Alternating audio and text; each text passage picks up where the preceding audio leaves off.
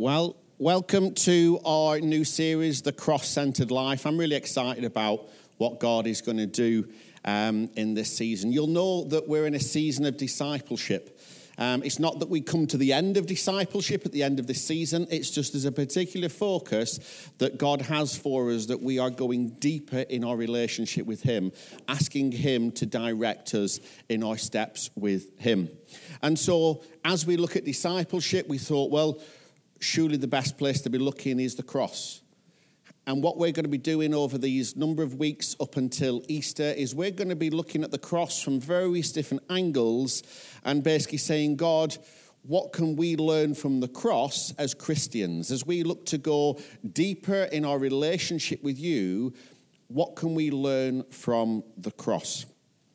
So let me just pray as God just gently softens our hearts in preparation. So Father God, I just pray that right from the outset of this series, God, of looking at the cross, would this not just be simply a series of teaching, but would this be a transformational series of teaching as we don't learn things in the natural of just thinking, oh, that's interesting, oh, I'll go and check that out. But God, that you speak to our hearts through this teaching. God, I pray that when we come around to Easter, God, we'll be able to look around and even at ourselves and see an amazing transformation in what you've been doing in our understanding of you and your precious love. Amen. Well, in the 1990s, the symbol of the cross became pretty popular. It became fashionable, believe it or not. Stars like Madonna, who's now probably in her 60s, and P. Diddy in his 50s or whatever new name he's decided to call himself, never left home without it. It was a blingy kind of jewelry that they wore. And then as time went on, more and more celebrities in the 90s seemed to pick up this fascination with the cross. And so you saw many more kind of celebrities turning up at big events and movie premieres. And then it started to be a case that having a tattoo of the cross became popular. And again, some old school famous people of David Beckham, Justin Timberlake, Mel C, Robbie Williams, Angelina Jolie, Britney Spears started to get the cross tattooed on them. Anyone else feeling a bit nostalgic for the 90s and the noughties? I'm sorry for those of you who are around 25 or less. You're thinking, these are people in their 50s, 60s, and 70s. They are ancient. But this was when, in the time in the particular West, that the cross became a trendy symbol. And then as our celebrity-obsessed society in the UK and the West, people followed suit. And so everyone was wearing the jewelry and tattoos. And I've seen interviews of people saying, why are you wearing a cross? And they're like, oh, it's cool. You know, has it got any significance? No, none at all. It was just an icon. And I almost, in a sense, apologize for this next screen of the cross became just another logo or symbol to the world like you would have Che Guevara for revolution, Mickey Mouse, Apple, Playboy, Coca-Cola. It was just simply oh, that's cool. Don't know what it is, but if Jay-Z's wearing a cross, I feel like I should be as well. And so that's what we had. But what's even more baffling, the fact that society was adopting the cross as a cool symbol, even though it hadn't registered what it was that amongst the churches across the West, the cross seemed to be being downplayed in its significance. You see, Christianity in the UK has always been here for a long time, well over 1,000 years. And so we're a Christian nation that has our foundational principles built on the fact that the cross, Jesus, and the church were central to our society. So if you look at anything to do with health and social reform, you know, when we look at the educational system, when we look at the laws put in place, they were built upon the Bible. And so we'd always had a Christian nation. But what started to happen in the 1970s, and I'm giving you a whistle-stop tour of maybe some of the changes that have been happening in the UK. But in the 1970s onwards, the UK increasingly and initially slowly started to turn its back on Jesus. It started to take Jesus and the cross and the Bible as things that, rather than being foundational to our society in the UK, it started to come up with other ideas that were coming around, and it started to push the church a little bit out to the edge. And so what we've seen is that the UK is now referred to as post-Christian, that it's no longer a society where the Bible is front and centre, where the cross is front and centre. And we would now be called a secular society. Secularism is a way of life and thinking that rejects religion. So if you're a secularist, you think God is nonsense. You think going to church, praying, is a waste of time. You'd think the cross was simply a piece of jewelry rather than an incredibly, surely the most important event in human history of Jesus dying on the cross. And so as we've moved from a society that has been Christian to post-Christian and secular, the Bible's authority in society has reduced. In fact, it's been pushed out to the margins. It's been pushed out to the margins. And there's been a real huge change in the understanding of truth. You see, for all of the time that we were a Christian nation, and I say this of the UK and particularly the Western church, that was built on the Bible, is that there was something called absolute truth. And absolute truth means something is true regardless of how a person feels about it. It's true. You might not like it, but it doesn't mean it's not true. Jesus is God's son. He came to earth. He died on the cross. He rose 3 days later, and he died for the sins of humanity. The Bible is God's word. These are absolute truths. But what we started to see is the rise of secularism, and I'm throwing quite big words out here, but this sense of a postmodern culture, is that relative truth started to come in. And relative truth is the belief that truth changes based on the individual's understanding of it. So those who hold that truth believe that truth is something personal and relative to them, and so truth isn't the same for everyone. It's what you make truth to be. And we've seen this explode recently, and you'll hear people saying, oh, this is my truth.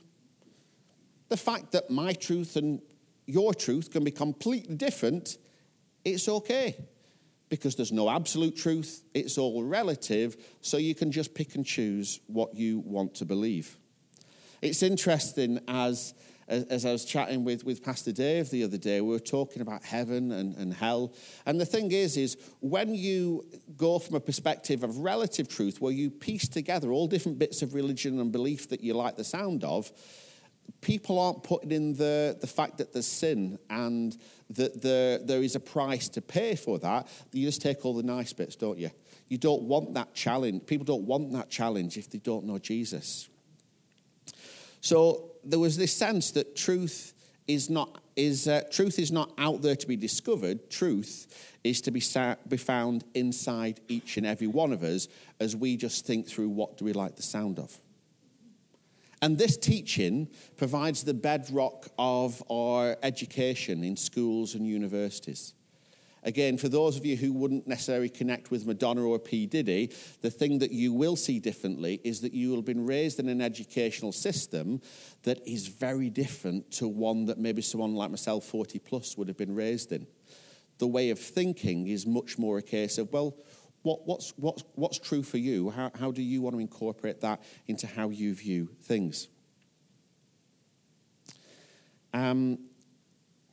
But the golden rule of relative truth is you should not challenge someone and say that they're wrong.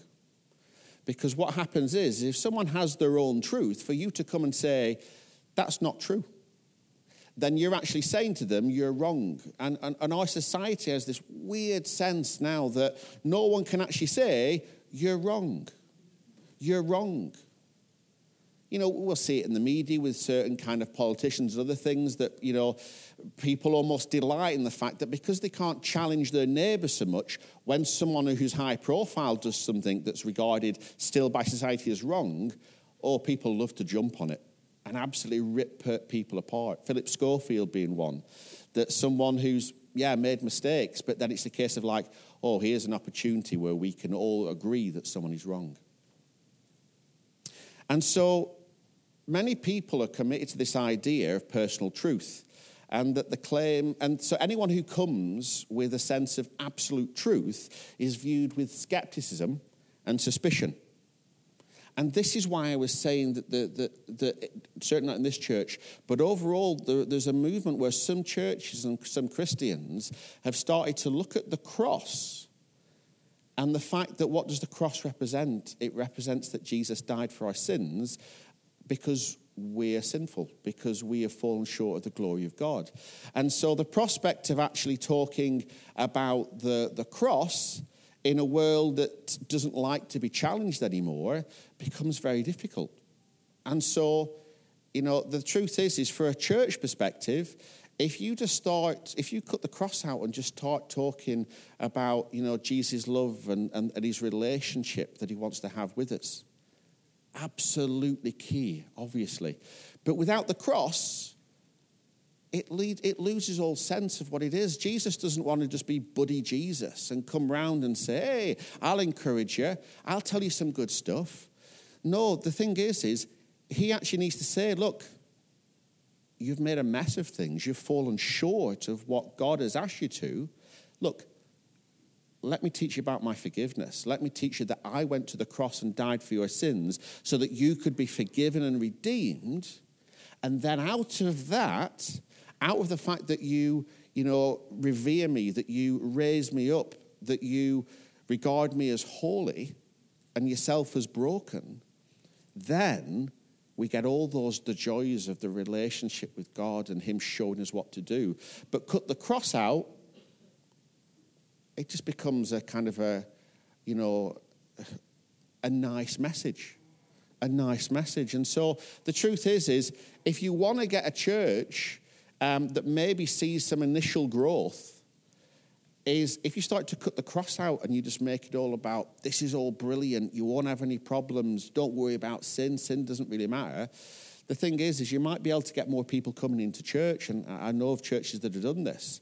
But the problem with that is then when you've got a church with a bunch of people that it's become so seeker-friendly to say, just come in, and we won't really challenge you, then the problem is those churches can't grow and mature and become disciples of Jesus because you've set the benchmark so low that it's very hard to get above it. And, the truth is we've all probably had conversations with our friends, family, neighbours, colleagues, where you want to speak, you're sharing the gospel with them, but the prospect of you saying, look, there is only way to God, and that's through Jesus. You see, for people who don't know Jesus, and particularly who've been raised with this sense of relative truth, then you come across as arrogant, rude, offensive. Who here wants to be arrogant, rude, and offensive? I hope in the sense of the gospel. But in a sense of, we don't want to be that. Rude, arrogant, and offensive aren't words that we attach to being Christians and following Jesus. But the truth is we're just sharing the truth. But if someone doesn't want to hear that truth, you kind of think, can I not just steer away? Can we just not really mention the cross? And the truth is there's been plenty of different churches and Christians that have kind of downplayed the cross. But what you'll find is any church that starts to ignore the cross will start to decline. Because God says the cross is front and center. Christians need to be living a cross-centered life. And so that's why it's so important that we're aware of that. You see, I spoke, there was a guy who visited our church a couple of years ago. And he came, and he was a recent university graduate, and he'd studied psychology. And so I said, let's go out for a coffee. So that week we went out for a coffee, and I was chatting to him, and I was very conscious of all the changes going on in the education system. And I said to him, what's it like to be a Christian at university with all this sense of absolute truth and relative truth and everything just getting mixed up? And he started to share how he'd found it. But very quickly I realized that his understanding of the gospel didn't involve the cross. In fact, it was a very messed up, distorted theology that had taken a lot of sort of psychology that he'd been studying and created this sense of, well, yeah, I like that bit, but I don't like that, so we'll kick that out. And when I challenged him, and I did so gently and humbly, it was like his face looked as though I'd spat in his face. The very notion that I might say, hold on, what about the cross? And what you're saying isn't actually biblical. He didn't say it, but his face said, how dare you challenge my belief? Even though this was someone who was supposed to be walking with God. And it saddens me to know that through a mutual acquaintance that the guy never came back and he's not walking with God. That's what happens. If we start to water down the gospel message, if we start to take the cross and push it to the side because it's a bit uncomfortable, what happens? Eventually we'll drift. And we'll drift and we'll drift until we either just warm the pews and do nothing else, or we just say, forget it, I'm going.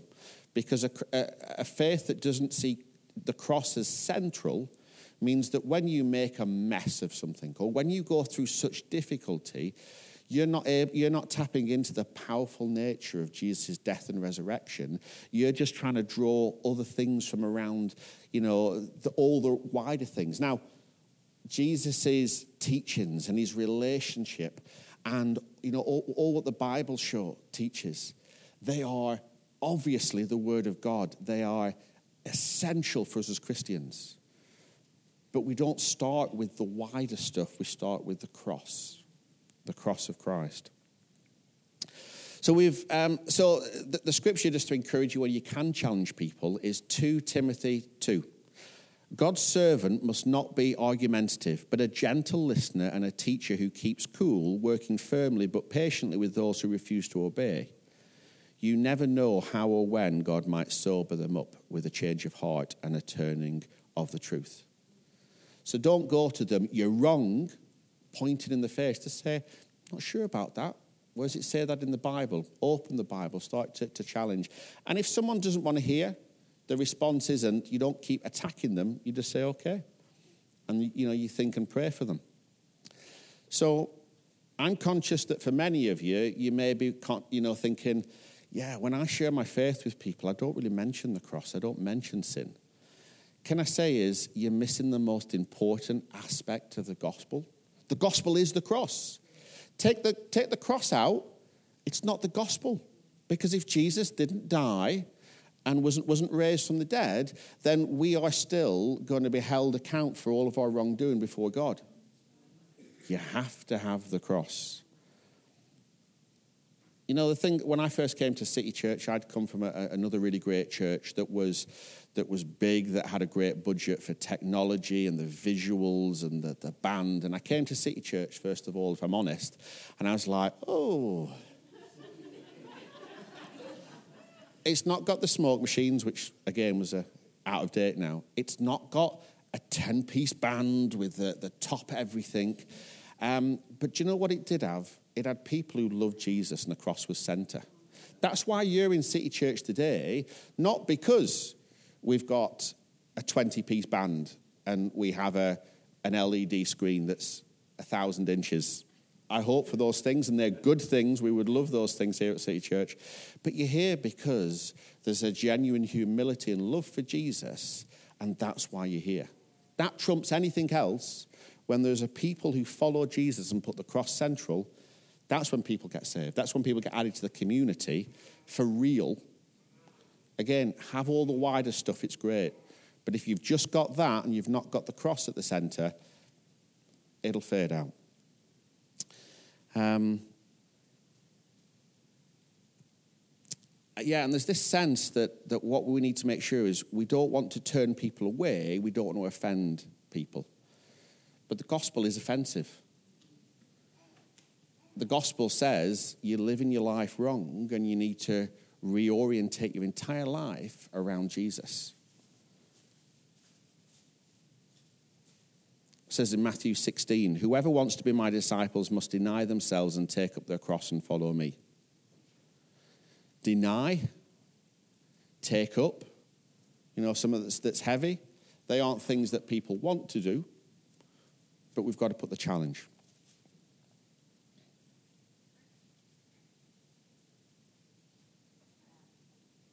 And for me, I imagine this conversation that if there was such a thing as the Christian faith, you could sit down with someone who was the Christian faith and you said, look, in one word, tell me the gospel. The only answer is the cross. The cross is the pivot. It's where everything comes together.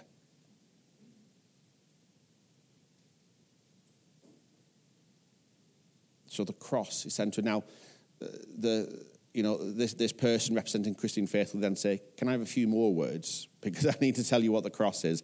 And the fact that Jesus died and was raised and gave us all the whole spectrum of what it is to be a Christian. But the gospel summed up in one word is the cross.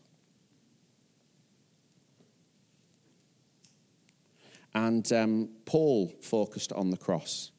He said in 1 Corinthians 2, I decided that while I was with you, I would forget everything except Jesus Christ, the one who was crucified. I would forget everything except Jesus Christ, the one who was crucified. Paul focused on the central point. Not that he was ignoring the resurrection and the Holy Spirit. He'd go on in 1 Corinthians to unpack those. But he said, look, I need to focus on the cross. 1 Corinthians 15. For what I received, I passed on to you as the first importance, that Christ died for our sins according to the Scriptures. Of first importance, Christ died for our sins on the cross. You see, the cross itself was just a piece of wood. The cross itself is an inanimate object that it's not the actual cross. It's who died on the cross that matters. It was the fact that Jesus died on the cross. And the mysterious thing is that our society has picked up the cross as a cool symbol, but actually it was an object of torture.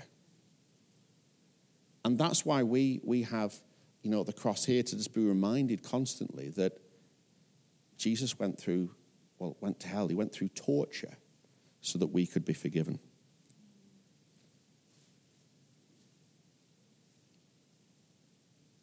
Now, City Church is always going to be a church, this is slide 21 if you need it, that will always preach the gospel in its entirety.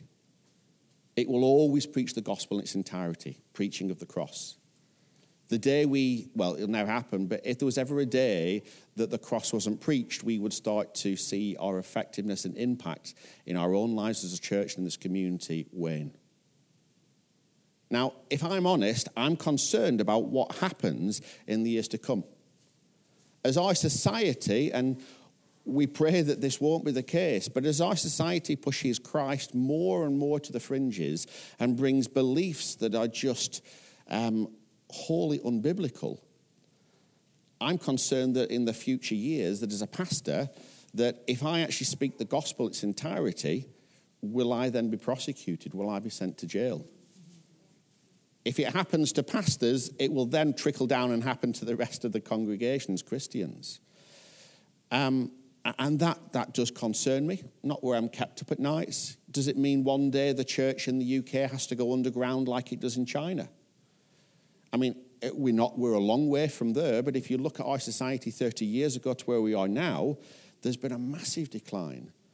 So is that the case? Well, if it is the case, what happens when a church has to go underground? When it's persecuted, revival breaks out. No one wants to be persecuted. No one wants to go underground. But if God sees it to be so, revival will almost certainly break out across this country. So you might be saying at this stage, James, okay, yeah, I agree with what you're saying. That's good. Let's keep the cross at the center. But you might be thinking, okay, James, I'm a Christian. I've given my life to Jesus. I understand the cross. Why are we focusing on the cross? I understand it. Let's keep going. What other stuff is there? And my response would be, we absolutely teach the whole gospel. We teach about what it is to be a Christian, how to walk in the ways of Jesus, how to live with one another. But we never move on from the cross. If we move on from the cross, then everything else doesn't have its foundation upon which it should be built. So the cross will always be in our teaching. This season of discipleship we're in, again, I said as we started, that we don't get to a stage where we say, right, I am now the complete true disciple. I am done. I don't need to hear any more teaching. No, being a disciple is an ongoing daily journey until the very day we die and go to be with Jesus, that he's teaching us and showing us. And if we ever got to a stage where we thought, I'm the real deal, well, then straight away you've got to deal with arrogance and pride and deception. And like discipleship is always a journey we're on, the cross is always a journey that we're learning more about. We never get to a stage where we can say, I understand the meaning and the significance of the cross entirely. That is why you'll have heard hundreds of messages, undoubtedly, about the cross. But we don't just say, right, you've heard it, let's move on. We say, look, we're just going to spend this time where we're going to focus on the cross. And so over this time, over this next 3 months, we're going to look at the cross from different angles. We're going to look at what it means as Christians to keep learning and more. And the Bible is the living word. So it's never a case we've done and we've learned everything we can. God has more for us. You see, God's grace is something that really on paper does not make sense. Undeserved favor. And so as we do things and we sin and we make a mess of stuff and we're conscious, wow, I don't deserve this. And then God says, but I forgive you. What we're actually doing is we're not using our mind to make a logical connection. God's speaking to our hearts to say, look, grace, whilst it goes through the mind, it needs to connect with your heart and spirit. And so that's why we're looking at this series on the cross.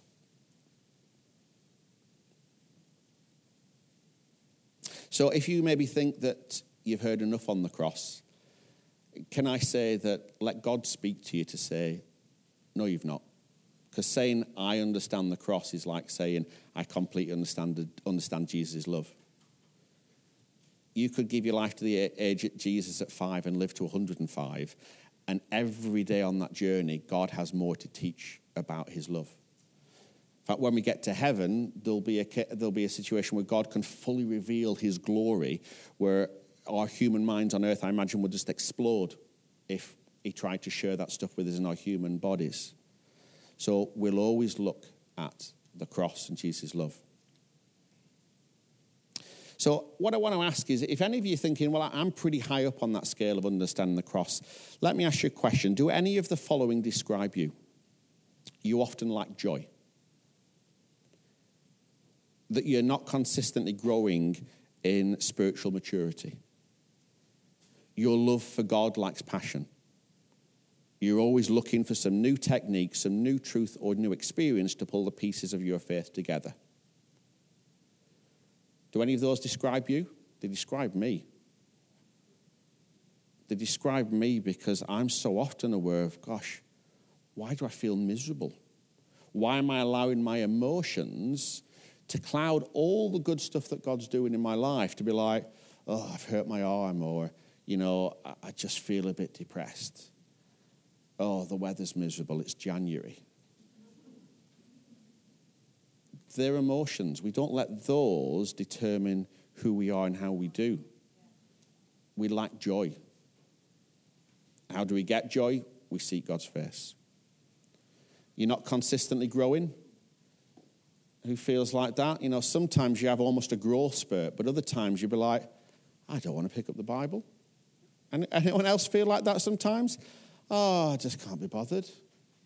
I'm tired. I just want to watch telly. I just want to sleep in.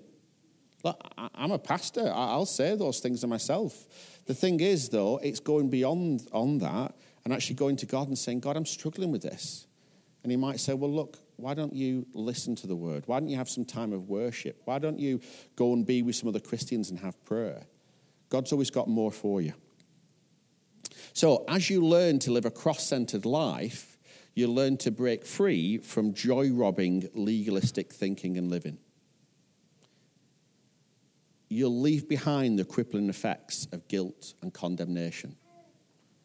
I say that God convicts. God convicts us of our sins so that we can be aware of it and ask for forgiveness. But he doesn't condemn us. The devil would have you believe that when you make a mistake, God condemns you and he wants you to feel intensely guilty. That's not true. God convicts, and that leads us to highlight, yes, I'm sinful. Yes, I need the cross. Would you forgive me? As you learn to live a cross-centered life, you'll stop basing your faith on your emotions and circumstances. Looking at this series we had last term, Emotionally Healthy Spirituality, all the sense of teaching and trying to look at this iceberg to see that 90% of an iceberg is under the water. And like our journey as disciples, really 90% of our maturity and walk with God is the unseen. And so we want to be looking at the unseen. We want to be disciples who seek God's face and say, really, I'm not bothered what anyone else thinks. I just want to be seeking you. Would you speak to me? And as we do that, we move away from being unhealthy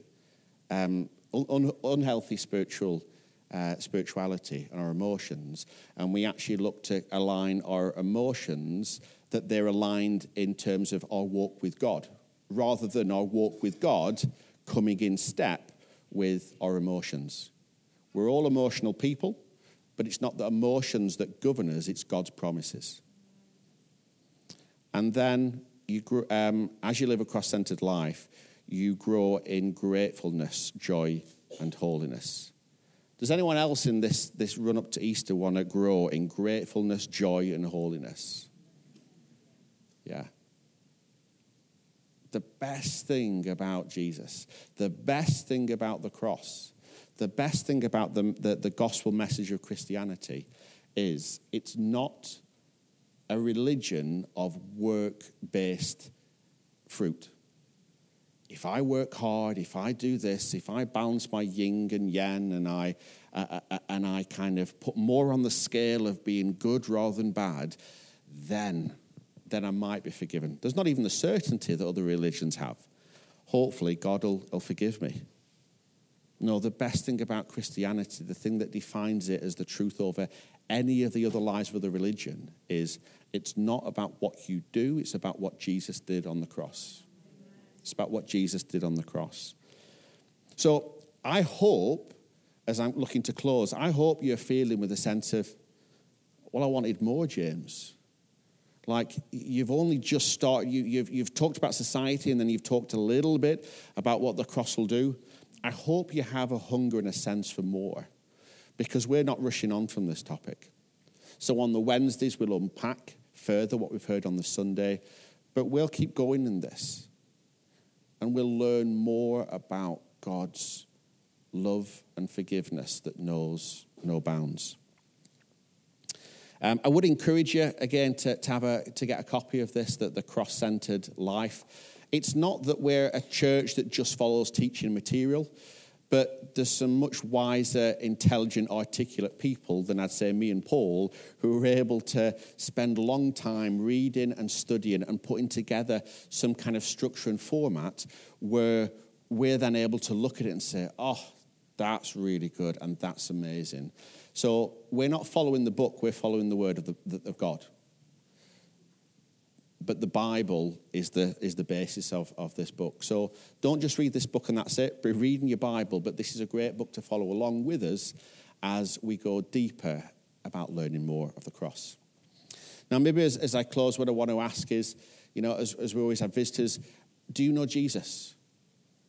Because you may be here thinking, I like the sound of what you're talking about. I don't know Jesus, but I'm listening and thinking, yeah, that sounds good. That there's something a sense in my heart of realizing there is more to life than I've been living, and you want to invite Jesus into your life.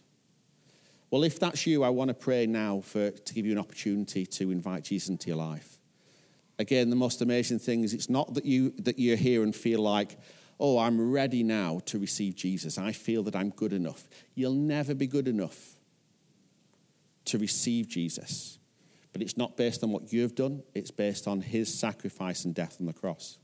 So I'm going to pray a prayer. And if you've never invited Jesus into your life but would like to, or maybe you're conscious that you've just wandered for months, for years, and you've, almost the fact that the cross has been something that you've just put at the side and ignored, and you've walked away from God and you want to come back, then I'm just going to pray a prayer. And if you'd like to re-invite or invite Jesus into your life for the first time, just follow my words and pray this out. I just ask for a bit of privacy for those people who maybe are praying that for the first time. If you want to just close your eyes and bow your heads.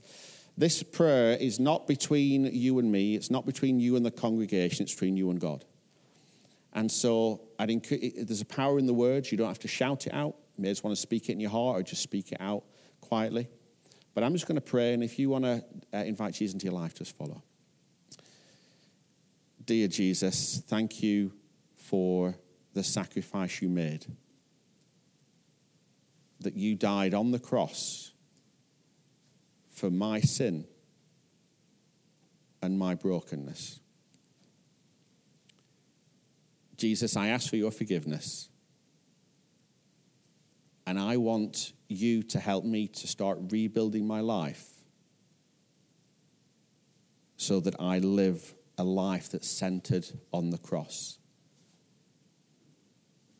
that's centered on your love, mercy, and forgiveness. Jesus, I give you my heart, and I want to follow your ways, now and for eternity. Amen.